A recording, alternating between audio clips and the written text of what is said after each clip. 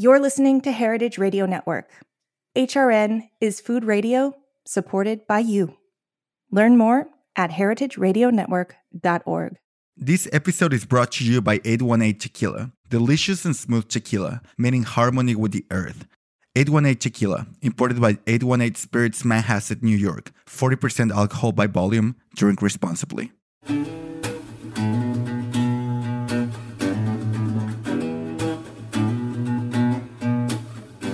Welcome to Pizza Quest. I'm Peter Reinhardt, a man on a never-ending search for the perfect pizza. This show is the audio version of the Pizza Talk YouTube series, where I engage in interesting conversations with some of the country's greatest pizza makers and other artisans. Thanks for joining me on this quest. Welcome to Pizza Quest. I'm Peter Reinhardt, and welcome back. We're having yet another exploration in our never-ending search for the perfect pizza. And today, I'm with my friend Tommy Garnick. I knew first when I was first introduced to you, Tom, it was Chef Tommy, and then we've spent a lot of time together at Pizza Expo. We did some work, I think, in Denver was where I first got to work with you at Fire Within's Woodfire University, and you were running the ovens and cooking amazing food. And you also had a great pizzeria. And so we did a session with Pizza Brava when it was located out in Denver, I think on the main drag. But by the time I got to know you a little bit better, you had already opened a brick and mortar place in Denver, still called Pizza Brava, right? Yep. Absolutely. And then that was, probably the best wood-fired style pizza, Neapolitan style in Denver at that time. But now you're in a whole new place. You've moved. You've relocated to Tucson, Arizona. So Tommy, why don't you catch us up a little bit and tell us, and then we'll talk a little bit later about the prize-winning pizza that you made for that pizza competition, which kind of put you on the national map. Everyone knew about you at that point. Although I think by then a lot of the main players in the pizza world who all gather at what I call the tribal gathering at Pizza Expo, you were already, friends with most of them. But suddenly you were like front page news on all the trade journals. So we'll get to that though. But first, tell us a little bit about, this long journey that you've been on. Yeah, absolutely. Well, thanks so much for having me on, Peter. Like you said, it's been a very fortunate journey. We started out in Denver. So when I got started in the business, I got started with a mobile wood-fired oven. And it was just something, when I first got into it, I didn't have kind of that passion that comes. And the more that I've researched this and just kind of the ideas, it's kind of that it grew on me as it became. So I bought one of a Fire Within mobile oven. I was actually going to school at the time. And I had just gotten out of the Navy. So I was just kind of getting settled, deciding what to do. And I was just looking for something that would get me outside, get to learn the community, get to learn the events, the things that were happening, kind of the pulse of the city at the time. So I bought one of these mobile ovens and I was like, well, how bad could it be? Let's just go out and have some fun and do some music festivals and breweries. So was this like your first culinary adventure, or were you already working as a cook or a chef? No, I mean, this is my first professional foray into the restaurant, into food, it's kind of Crash Course 101. I think my passion came much younger, and I didn't really connect the dots when I first got into pizza. But I grew up very multiculturally. I grew up in Wyoming of all places, but I grew up eating Mexican and Indian food. So these like the glorious spices of Southern India, the really rustic traditions of Northern Mexican cuisine, and kind of peppered in with the classic Midwest American fare. So my palate was kind of, it was brought in from a lot of directions and a lot of cultures and a lot of traditions that I didn't at the time understand that, that was kind of imprinting my DNA at a very young age. So I'd always had an affinity for food and always had an affinity for kind of the connections that food brings with people. But like I said, when I got into the pizza business, it was just kind of, I was wanting something fun to do in the summers, make some quick cash, something I could put away when the winter came back in, so I could get back into my studies and go back into school. And right. Like so many people, it was more of a side hack. It was before it became an obsession. Yeah, exactly. It was kind of what the kids call now a side hustle, I guess. Yeah. And it just kind of rapidly grew from there. We were fortunate, and it was wildly successful at the get-go. So we had the one oven, and then my original business partner, David Brodvika, formerly of Bravo Pizza as well. We had kind of combined forces. So we had the fixed location, like you had said, it was the Pedestrian Mall in downtown Denver. Right. So we were at the base.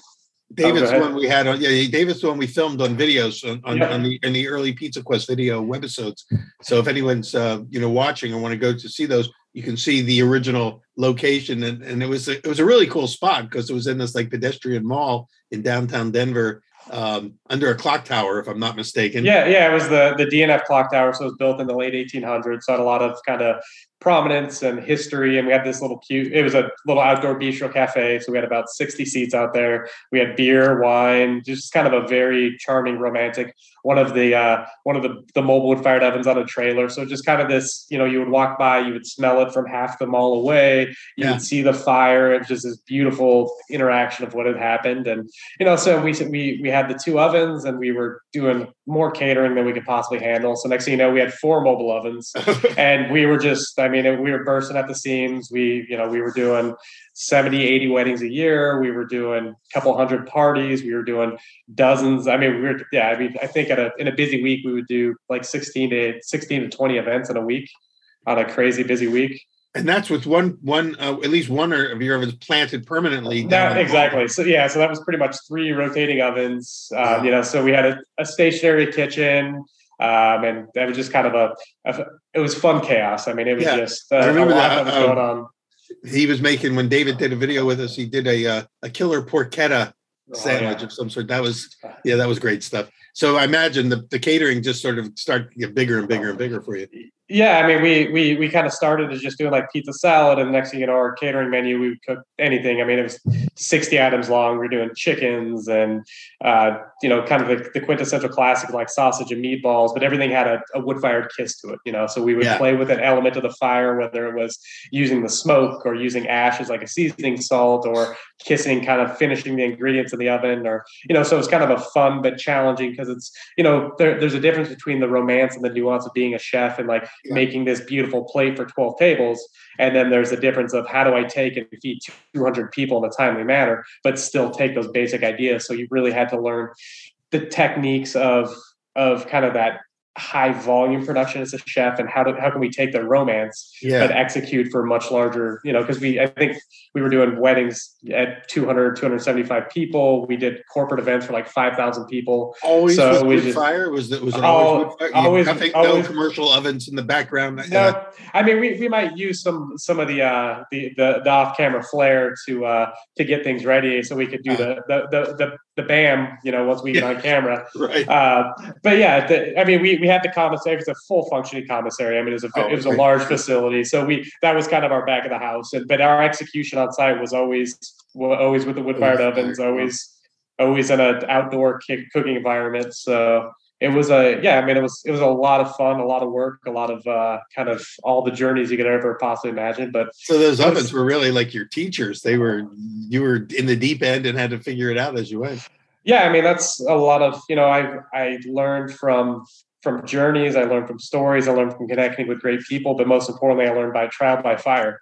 There's just something, the romance of that fire teaches you a lot as long as you're willing to listen. And, and then I think from there, once we started to take a step back, then we really started to jump in, and like, that's when that passion started setting. And I was like, oh, it's not just, even on a pizza, it's not just flour, water, salt, yeast. Like, there's a dimension of time, there's a dimension of artistry, there's a dimension of the journey of the story that I think, and that's for me, a great chef is a synergy of all those things together, where the sum is greater than the parts. Yeah. And, and that's, but a lot of that is, each chef, and that's what makes us all distinctly different, is we're telling our story, we're telling it through an edible art form, because I look at like, great chefs are artists, right? But they're sharing you on this journey of tradition and culture and perspective and expectations all in this one place, because we're all formed and shaped by food and by the love of food and by the connection of food, even in the most primal sense, and that's where my journey really took off, was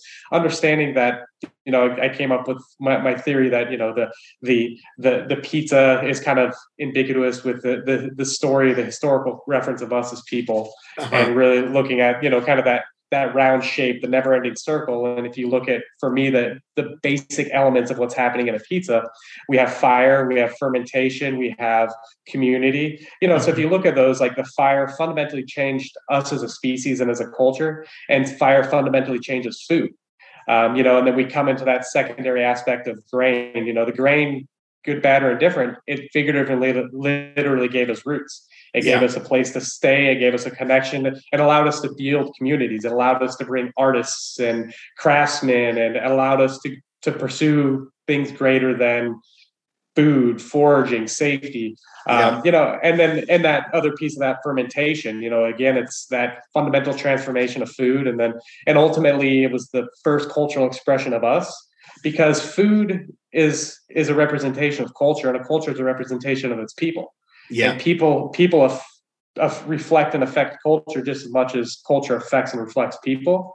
So it's always that talk. And if we look at pizza, was really that first place where we've seen that interchange of ingredients, where you have these grains that came from Mesopotamia, you have these cheeses that came from the Near and Far East, you have the herbs, the fresh basil, those came from deeper in the Mediterranean, you have the tomato that came from Central and South America, and you bring them all together, and in the 14, 15, 1600s in Italy and other, if we want to get controversial, but I think we can all go on a limb and say that pizza as we know it today is an Italian food. It borrows from a lot of heritages and cultures. Kind of converged in Italy. It converged. But it was beautiful because you've seen the convergence of civilizations and cultures that many hundreds and thousands of years ago. So it's just kind of that beautiful. And now pizza's taken on a life of its own. Like you could take a deep dish pizza, you can take a Neapolitan flatbread pizza, you can take a crazy grandma pizza, right? And you've got a casserole, you have this topped open face sandwich thing, and then you have what we think is a pizza, but we all call them pizzas the same thing, even though they're fundamentally different. So it's been not only a sort of a culinary arts journey for you, but also a food anthropology journey. Your innate love of sort of making those connections and your unique background too, where the convergence of various cultures are all filtering through you and expressing themselves in your work, which took you from Denver. So you were in Denver. You opened Pizza Brava in a, I think, as I call it, a vertical food court. Or something like that. What I forget the name of it. But So we had a location in the food hall. We had a few different other locations. We had the catering aspect, and then we had another concept that was called Noble Char. So it was kind of the bringing the aspect of the char, the flame, but kind of taking it outside of the pizza realm. Wow. On that front.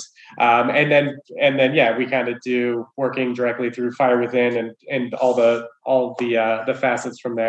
And then the thing that we call the pandemic hit, and good, bad, or different. It forced us to make a very hard shift and a very hard reboot. So we ended up we're down here in Tucson, Arizona now. So. It's a big leap over. So I want to get into that. I know you're going to give us a little tour of what you're creating there, because it's not Pizza Brava. It's a whole new enterprise, totally. So I want to get you to talk a little bit about that, and also about describe a little bit about that pie that won the award.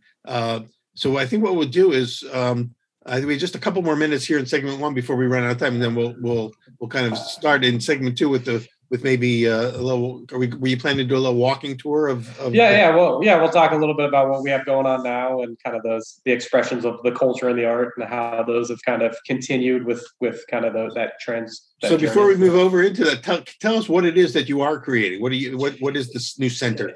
So it's kind of taken the ideas of the culmination of our collective experience and what we've put together, and really kind of taking, there's been a huge part of me that absolutely loves to teach and give back and help people kind of on their journey as well, on their own personal pizza quest and their life's quest. And that's, I've had the fortunate opportunity to help hundreds and hundreds of up and coming pizzaiolos, and it's a beautiful thing where we get to bring them in, and it's we learn pizza 101, we learn business 101, we learn wood-fired cuisine 101, and really kind of give people a crash course on giving them the tools, the fire within, to be able to go out and move forward into their life journey. So that's the whole, my passion and my purpose is give people skills that are transferable throughout their life, and take these amazing people that have done amazing things, and be able to just connect amazing people together and really highlight the journey of the artisan.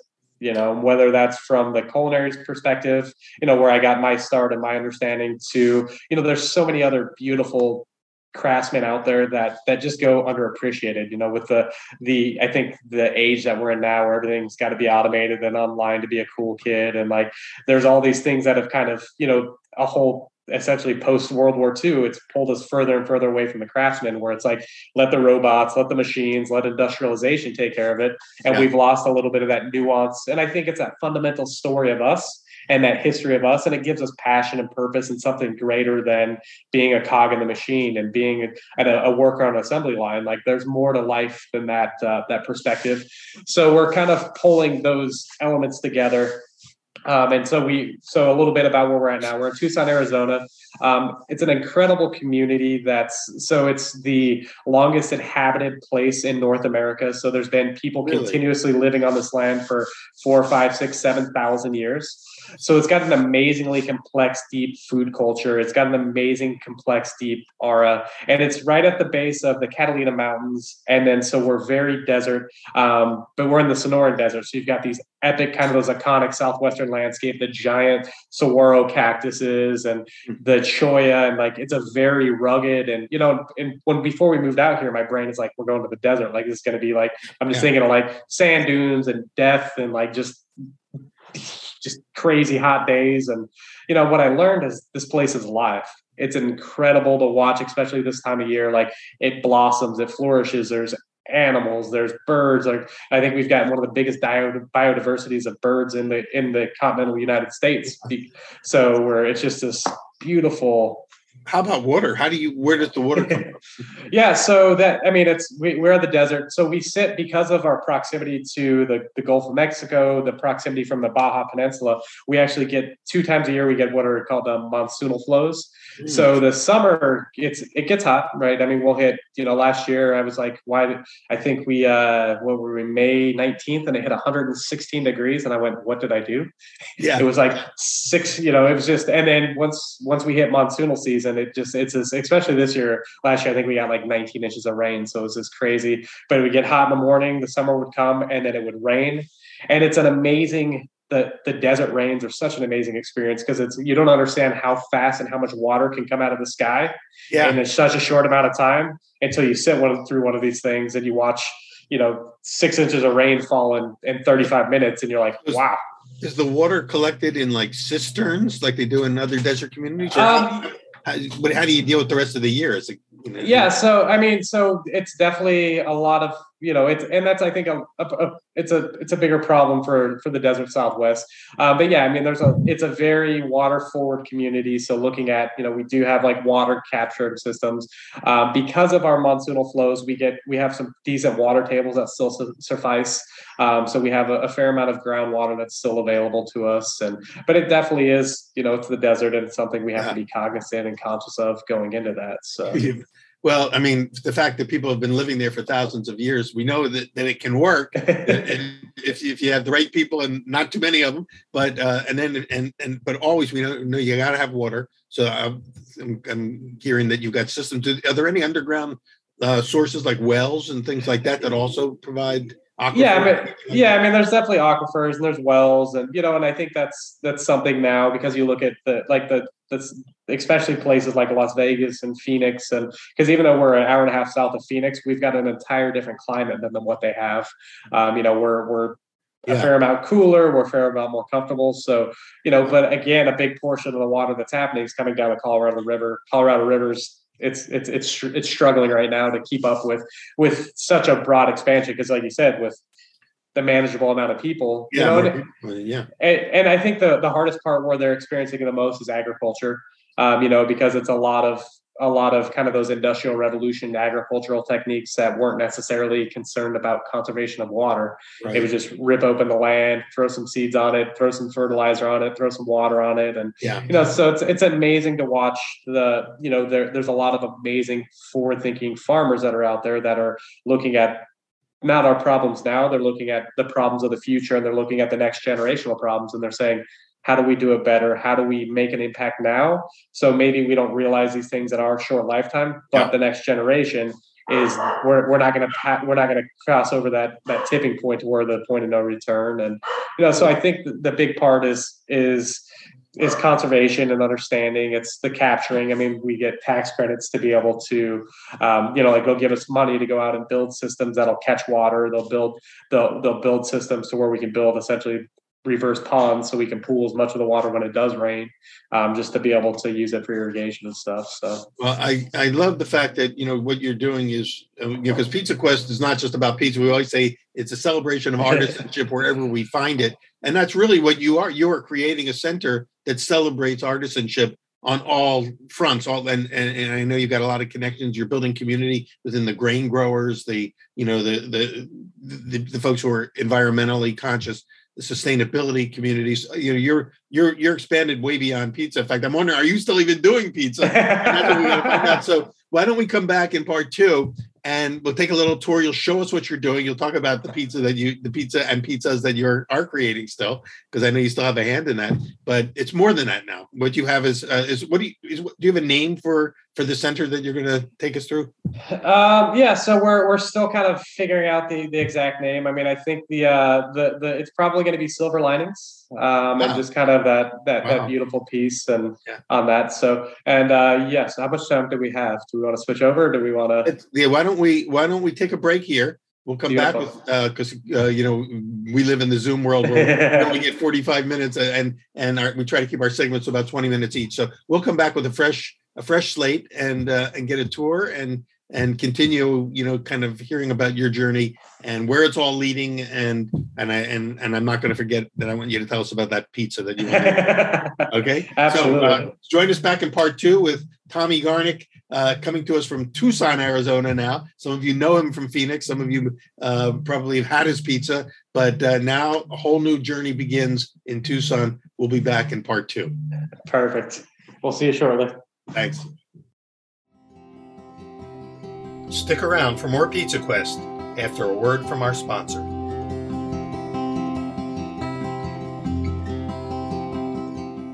I'm Chava Periban, co-host of Agave Road Trip on HRN, here to talk about 818 Tequila.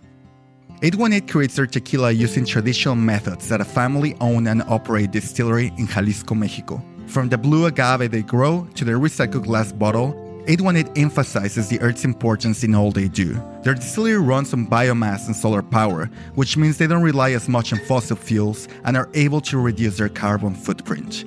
Their labels, corks, and boxes are all certified by the Forest Stewardship Council as coming from sustainably managed forests. 818 is a proud member of 1% for the Planet, through which they support HRN as well as Sacred, my organization in Jalisco, where together we transform agave byproducts and water waste into adobe bricks that are donated to local infrastructure projects, like a local library in Zapotitlan de Vadillo.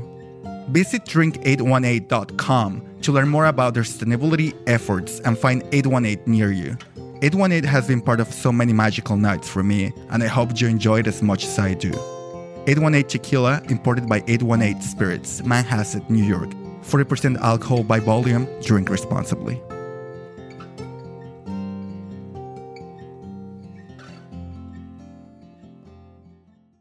Welcome back to Pizza Quest. And I'm with Tommy Garnick in Tucson, Arizona. And we're about to get to see the Silver Linings playbook here.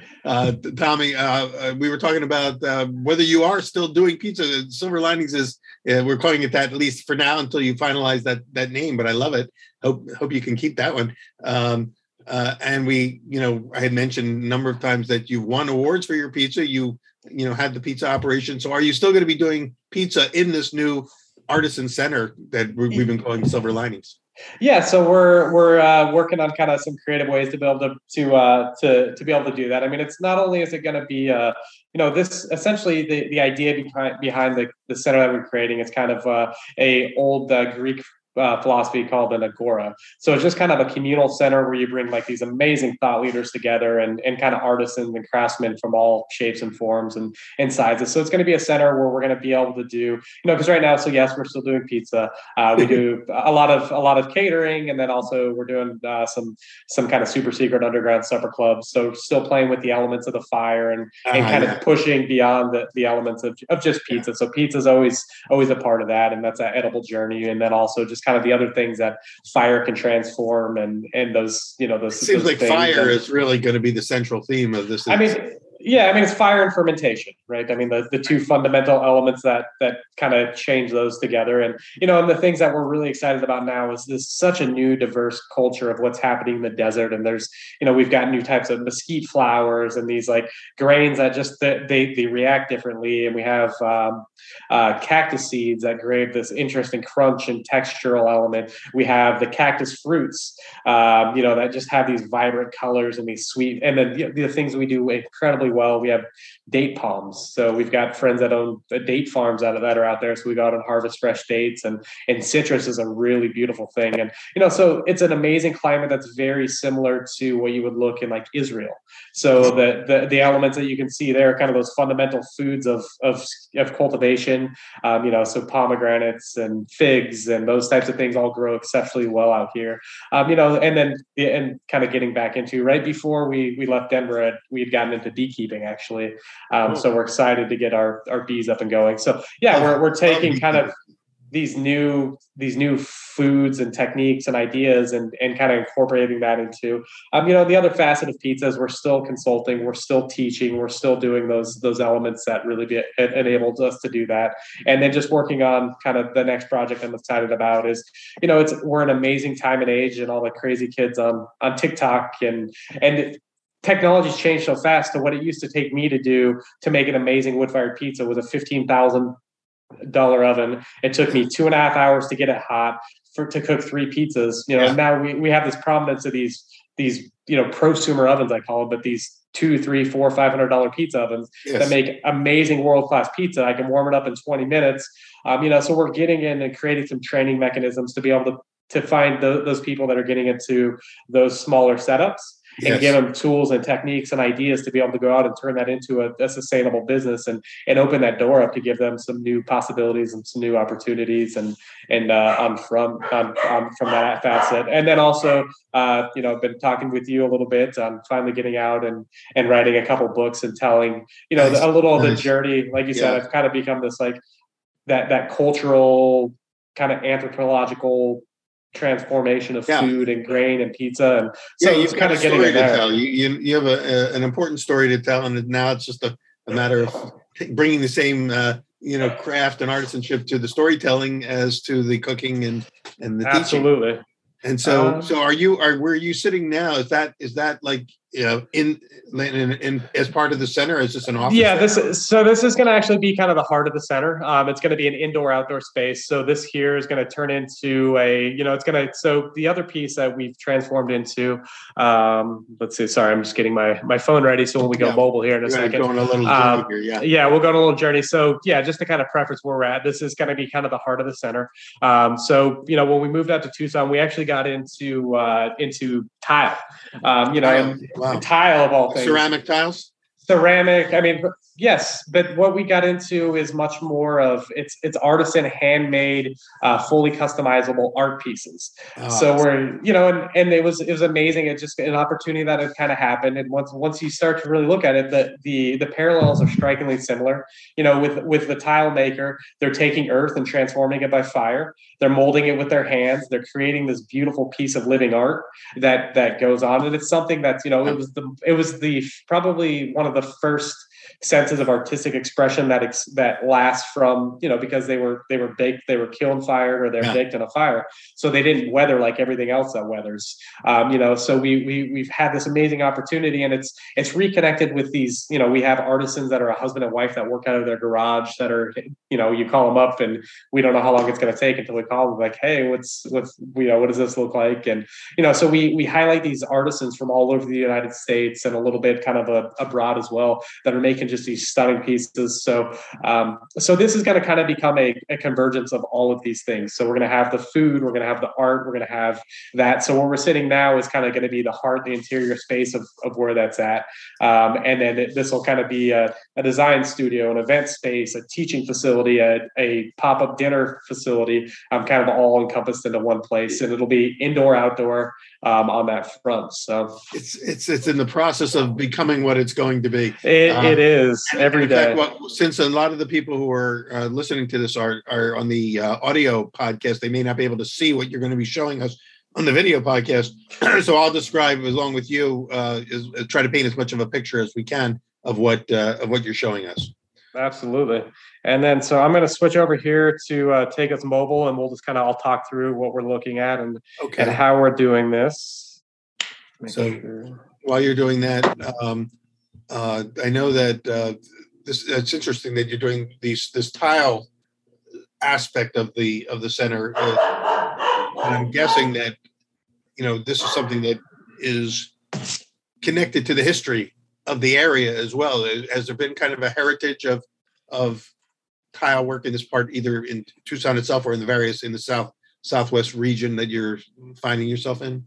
Yeah, so you see it a lot, and especially kind of this area that we go, kind of this Sonoran Desert extends deep into Mexico all the way into kind of into the bays down there. So you see a lot of that prominence of those cultural pieces, and it's fired ceramics. So you see the pottery, you see the tile, you see all those pieces of elements that are, and fundamentally they're one of our first expressions that we were able to be able to form on there. All right, now we're seeing a whole different space than where you were sitting, which is more of an office with books behind you. A lot of good pizza books I recognized that around over your right shoulder. And now we're in, looks like a center. My voice is coming through echoing though. Technology. There it is. Okay, we got sound, we got image. So we're ready to roll. So this here is going to be the heart of the space that we're transforming into that idea. So this will take us into that front. So this will be, like I said, kind of design studio, event space, classroom setting, kind of going into that front on that.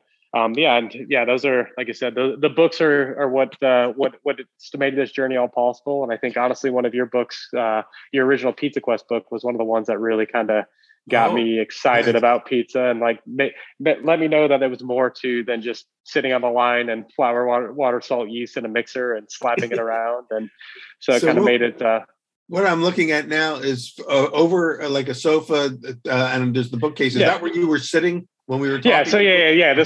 This was us right here. So I was just there we go. Okay, so that's where you were sitting. Yeah. So you were in a much larger room than it looked like you were just in a small office, but you were in a much larger room. Yeah, that we're now seeing. And this is where a lot of the work will happen. Is right there, like the gathering. Yep. So that'll be kind of the indoor. So we're going to turn it into an indoor-outdoor space. So the big work that has to happen is going to be out here, kind of transforming the lot out here. So this guy out here. So we'll turn this into a flow. So this is kind of a mural that we got painted for the homage of kind of the craftswoman. And that's on the side of is that a shed or is that it'll be, so that'll be kind of our more solid workshop. So it'll happen, and then just kind of got this beautiful iconic desert Southwest look. So out here, we're going to change the space. So we're going to bring in some fruit trees, kind of those. We'll get some figs, we'll get pomegranate, a lemon, lime, and a couple different types of oranges. That'll kind of anchor the space. And then this will actually be a door. So we'll pull this open. The dream is we're going to take an old kind of like a 1930s, 1940s pickup truck and mount a pizza oven to the back of it. And that'll be kind of a focal point that'll sit on that wall right there. That'll be kind of the homage. And then we'll take this space, like I said, it's going to come out alive with a lot of greenery, a lot of just kind of iconic Southwest look and feel. And then we're going to be building a full-scale commercial kitchen into the facet of this guy. That'll allow us to be able to do the teaching, the catering, the events. My God! Yeah, so you've walked back into the center, and then that's where the kitchen will be. Uh-huh. Yeah, so the kitchen we're actually going to it'll be outside back behind. We can do a quick an outdoor kitchen. Yeah, so we'll do We're still kind of deciding. We might actually the lot extends quite a bit back further that way as well. So we're looking at potentially doing a shipping container and converting that into our commercial kitchen from that front. That makes sense. Yeah. And then we'll kind of have done that. Yeah. Yep. That was a big thing in Denver last time I was there, was the shipping container food courts. Yep, exactly. And we won't steal all those elements, but like I said, it kind of it makes the build out and the bringing a kitchen a little bit easier online. It allows us to get going without quite the mechanical build out, because we can fully build that facility off site and drop it in, plug it into electrical, plug it into power, and it's ready to go. Well, you can really get a sense as you were walking around, and I felt like I'm right there in the desert, in a space with a lot of potential, and I can't wait to come back, maybe in a few months or next year when it's all fleshed out and the gardens are growing and the trees are growing and the ovens are in place. It's like we're getting a sneak preview of an idea that. That's just being born in front of our very eyes, it seems like. Yeah. And then we'll do a quick kind of tour so this is actually fronted on the front of our space here is going to be our artisan tile shop.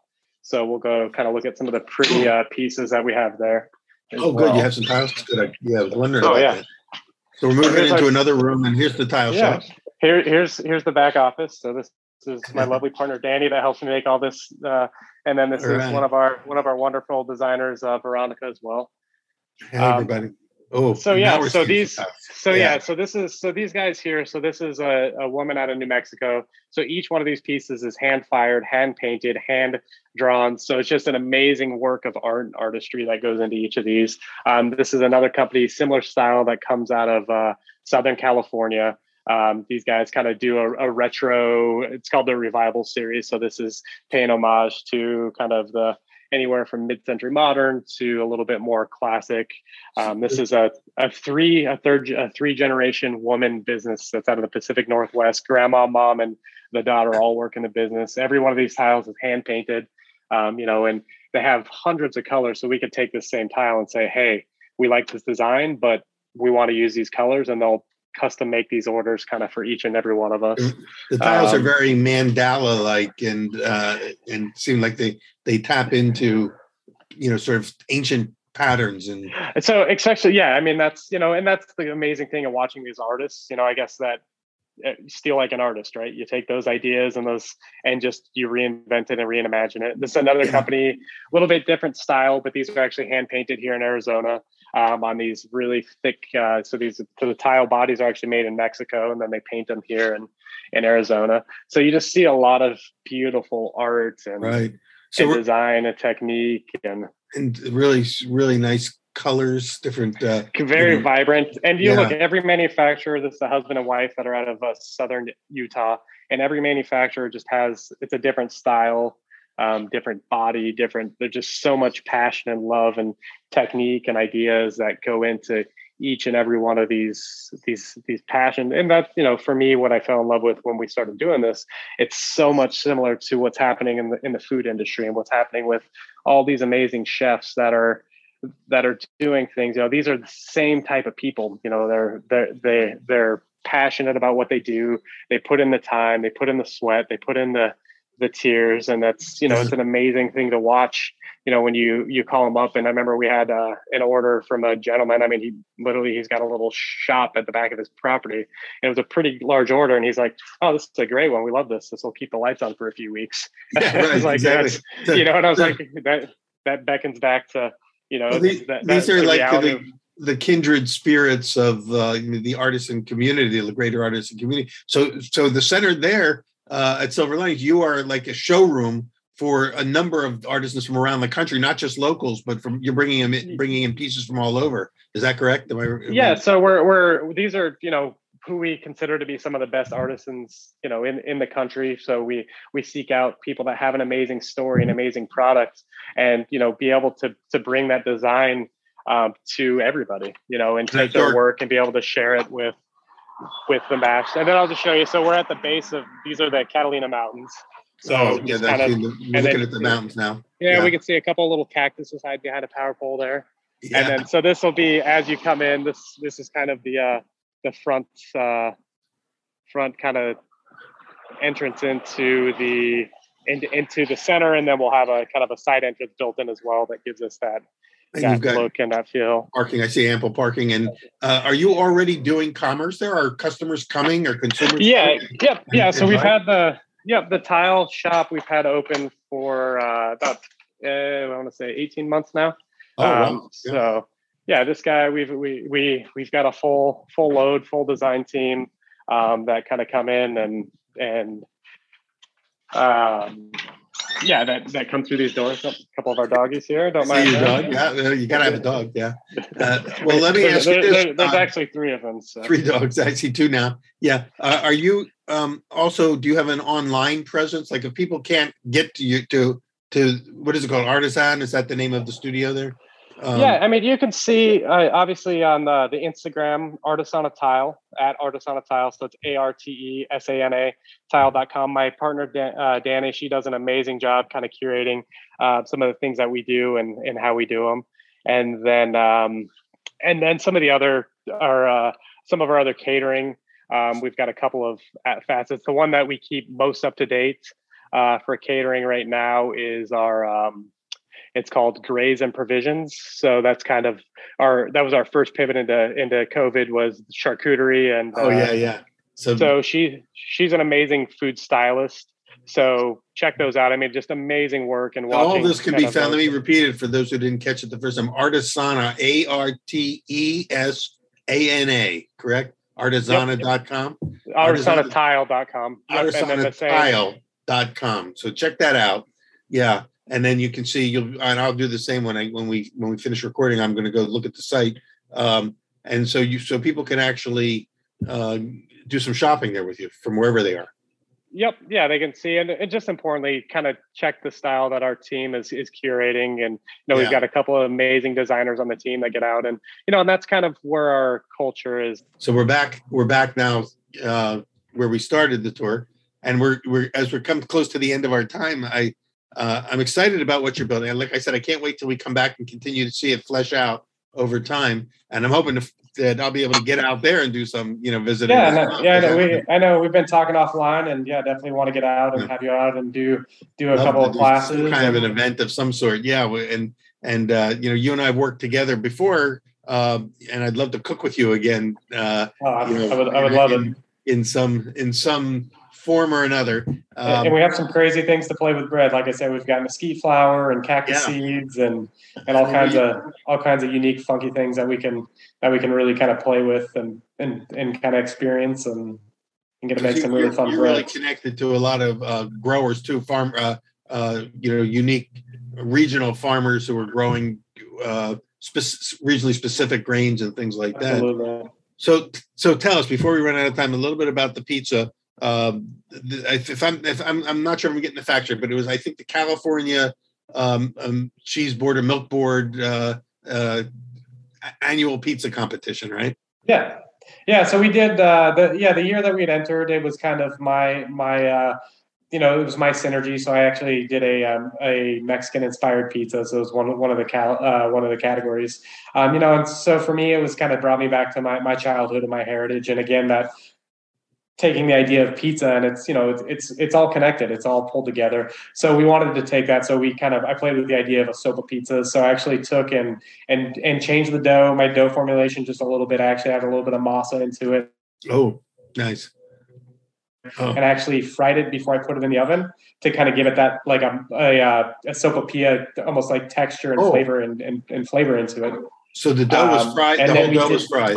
Yep, I did a really quick fry on the dough, just to get it to puff up and give me that real nice. And then I actually finished it in the wood-fired oven. So I kind of pulled both together to do it.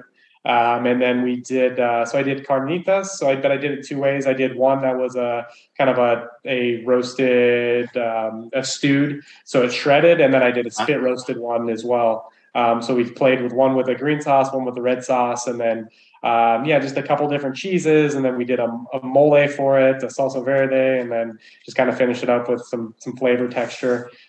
crunch, and it was an amazing pizza. It wasn't one that was a pizzeria pizza. It was way too many elements and way too much time to make it. But it was great for a competition. It's a great, yeah, exactly. And as I recall seeing when they announced the winners, I saw the photo of it, and of course wanted to just have one immediately. But yeah, I think what you hit on there, what you were describing is number one, flavor. Obviously, flavor is king, but also you did something unique with the crust, aside from frying it, which is always going to make things taste great. But then adding some masa to that, bringing some corn elements into the crust must have really given it, kind of a wonderful, almost tamale-like, quality. And then textures. You were talking about textures, and so that idea of working with. Again, if I'm just trying to repeat what you said, some two types of pork. You were the stewed and the roasted. Plus, I'm guessing some skin on there. Oh yeah, we had a little chicharron on top as part of the textural. Yeah. It sounds awesome. So I know they had categories of awards, and there was money involved, which was great because when I saw that, if I recall, did you win like grand prize for this pizza? Yeah, we won. So yeah, we had won the category and then the grand prize. So yeah, that was an amazing experience. I think I got two of the I'm going to Disney World checks, and I think one was for 5,000 and one was for 10,000. So it was beautiful. It wasn't a bad day making pizza. That probably was a real shot in the arm for moving into this new vision of yours as well. Yeah. We actually at the time I'd used it and bought a new pizza oven. So it's one that we still have that hasn't been used yet. So. Oh, can't wait. Are you allowed to continue to re-enter, or now do you have to kind of like retire? I think it was a 2-year hiatus. And then, I'll re-enter last year. This year was a little bit crunch because we bought a new house as well. So we're moving into that, and we just got done. I spent a week out at Pizza Expo, and we've got the renovations that are happening here. So had to run around a little bit. So we'll take it a breather, and we'll if listeners want to follow up on the pizza, where would they go? What website would they go to? Is it California Milk Advisory? So it was put on the California Milk Advisory Board. I think it's. I'm trying to remember the website offhand. I can send you a link to that, and if you want to post that in the footer notes of the webisode when you post it, then they'll be able to get it there. And in the meantime, if you're just listening to this randomly and you want to just check it out, just go to California Milk Advisory Pizza Contest, and it'll probably get you there eventually. And then which year? This was not the most recent one. This was 2 years ago when you won. Yeah, I think 2019. 2019. So look for that. And of course, there's lots of very cool pizzas that are showcased there because everybody who entered and won was doing something extraordinary. And then for you to kind of win the grand prize, best in show, so to speak, is kudos and perfect for your, for your, what's the word I'm looking for? Your bona fides. I appreciate it. And that's an amazing opportunity. I mean, there's some amazing pizza chefs, and I always say in the competition, it's yes, every chef there on any given day has the potential to win, and it's just you have the right pizza on the right day for the right judges, and you tell that story because at those competitions that there's I don't want to say you leave a lot to chance, but there's a lot of variables that are outside of your control that can happen, and you go along for the journey. It's a ton of fun. It's a camaraderie with other amazing pizzas, and I love going just to watch what other pizza chefs are doing, and watching the prominence of what makes me excited now is like where us chefs are borrowing from the playbooks of bakers and borrowing from the likes of you, Peter, and the work that you've done for 20 years. And we're like, cool, let's blend ingredients in the dough together to curate that taste and texture and crunch and bite. And, and now we're like, oh, well, this pizza doesn't necessarily travel well. What can we do to make it an amazing bite now, but also to be able to sit in a pizza box for 30 minutes and still be an amazing pizza? Oh, that would be the holy grail if you could do that. Yeah. And that's, but it's amazing watching people taking those creative leaps and those, it's the same thing that happens anytime. Sometimes you jump off a cliff and you go, whoops, should have packed a better parachute, and you push too far, but you learn so much every time. That's amazing. And when you see what can be done, it inspires you to try to do something that's outside your comfort zone. Yeah, every day, and that's what, like I said, I love the social media for that effect. I mean, you see these people that they're just at-home pizza makers, and so they don't have the preconceived notions that I have and these limits that I place on myself because I have a set of rules I follow. They're just out doing something and they do it, and you're like, wow, I need to, like, that's pretty awesome. I would have never have thought that because I have a regimented set of rules that I've created for myself because I've been doing it so long. And it's amazing just to watch people like shake me out of my little slumber a little and be like, oh, wait, look what is possible. Because they're thinking about it from a totally different angle. What people may want to know this, especially if they're thinking, hey, how can I enter a contest like this? First, I would imagine you had to send in a photo and a recipe that you created, at your home site.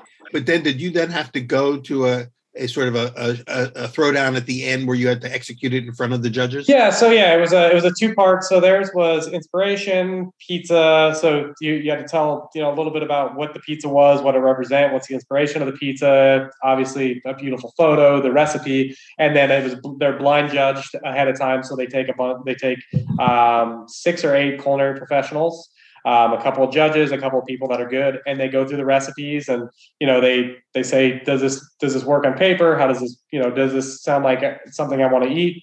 And then they narrow it down to the top competitors. And then, we went out and did a live competition, and, and it's always, and the competitions are fun because you never know what's going to happen. When I showed up we were supposed to have a shopping list of things that were there. They didn't arrive. So then we had to jump in the car and run to Whole Foods and kind of recreate the recipe on the fly.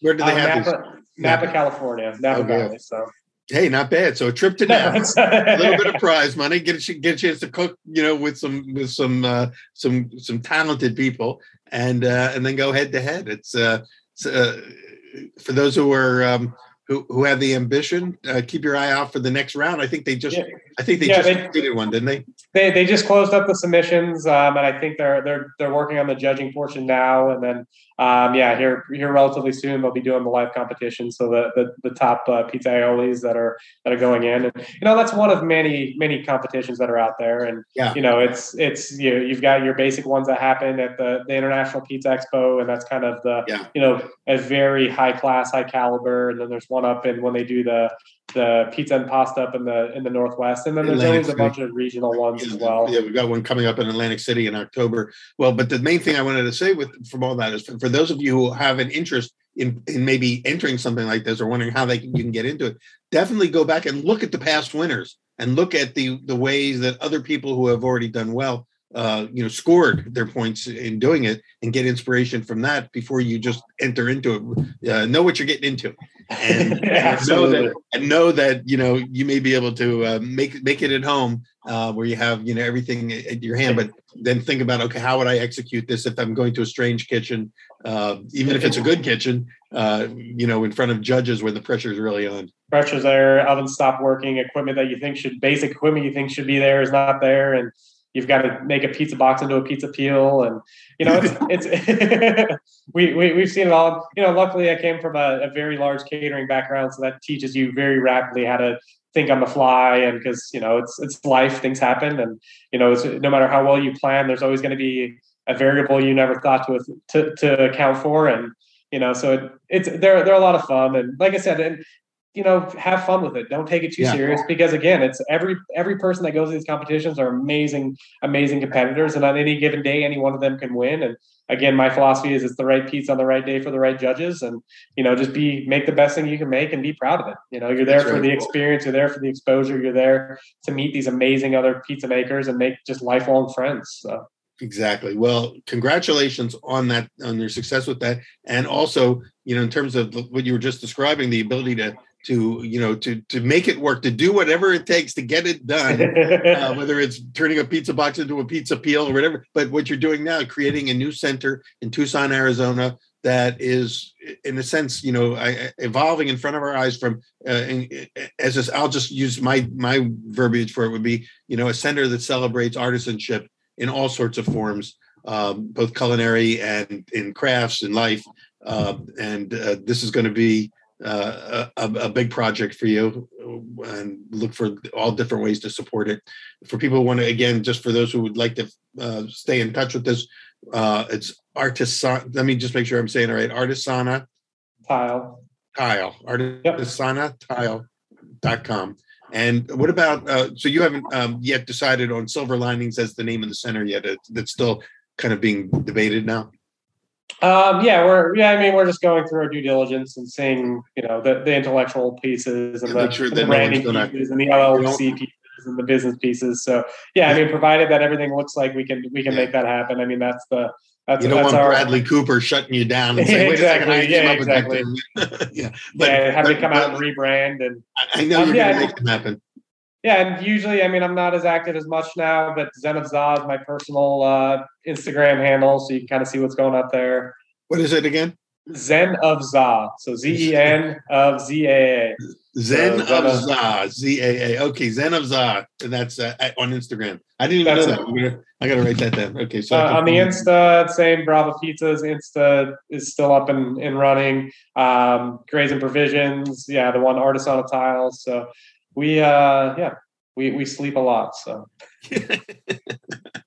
Tommy, it's been great seeing you again, catching up and seeing what you're creating out there in Tucson. It's inspirational. It's exciting. And, I wish you the best of success. And I look forward to seeing you again very soon. Absolutely. And I thank you so much for allowing us to bring a little bit of our journey and our passion and share with your viewerships. I mean, I know you've had a huge impact on my life, Peter, and I greatly appreciate that. And please keep up the good work you're doing. I mean, I love to see that, the new books and you're transitioning into your next chapter. So I'm extremely excited to see. We're all in this together. Like. That's what I love about this, this tribe that keeps growing around us. And if we ever get to a volume 2 of the Pizza Quest book, I think you're going to have, now that you've been, one of the criteria was you had to be interviewed on the show, but we can get you one of your pizzas into the next book. Maybe the one, I don't know if they'll let us showcase that. But I mean, we could put it, when I rebuilt the recipe for the California Pizza Kitchen, it's like I said, that one's about a 5-day process to get everything together and everything done. So we can make a condensed one that's a little more user friendly for the home cook. Yeah. Well, I don't doubt it. And or you could just do something totally different. I know it's going to be great because I've had your food. Tommy, I'll see you again wherever our paths cross, back here on Pizza Quest, maybe in Atlantic City, maybe at Pizza Expo, or most hopefully in Tucson. Well, and hopefully we can do the next interview right here, just the two of us in the center, after we get done teaching a class, and do it live. We can walk through it together. So fantastic! Thank you so much. Best of success, and for all of you who are with us today, thank you for joining us. We'll see you on the next edition, the next episode of Pizza Quest. Thank you. Thank you again, Peter. Take it easy.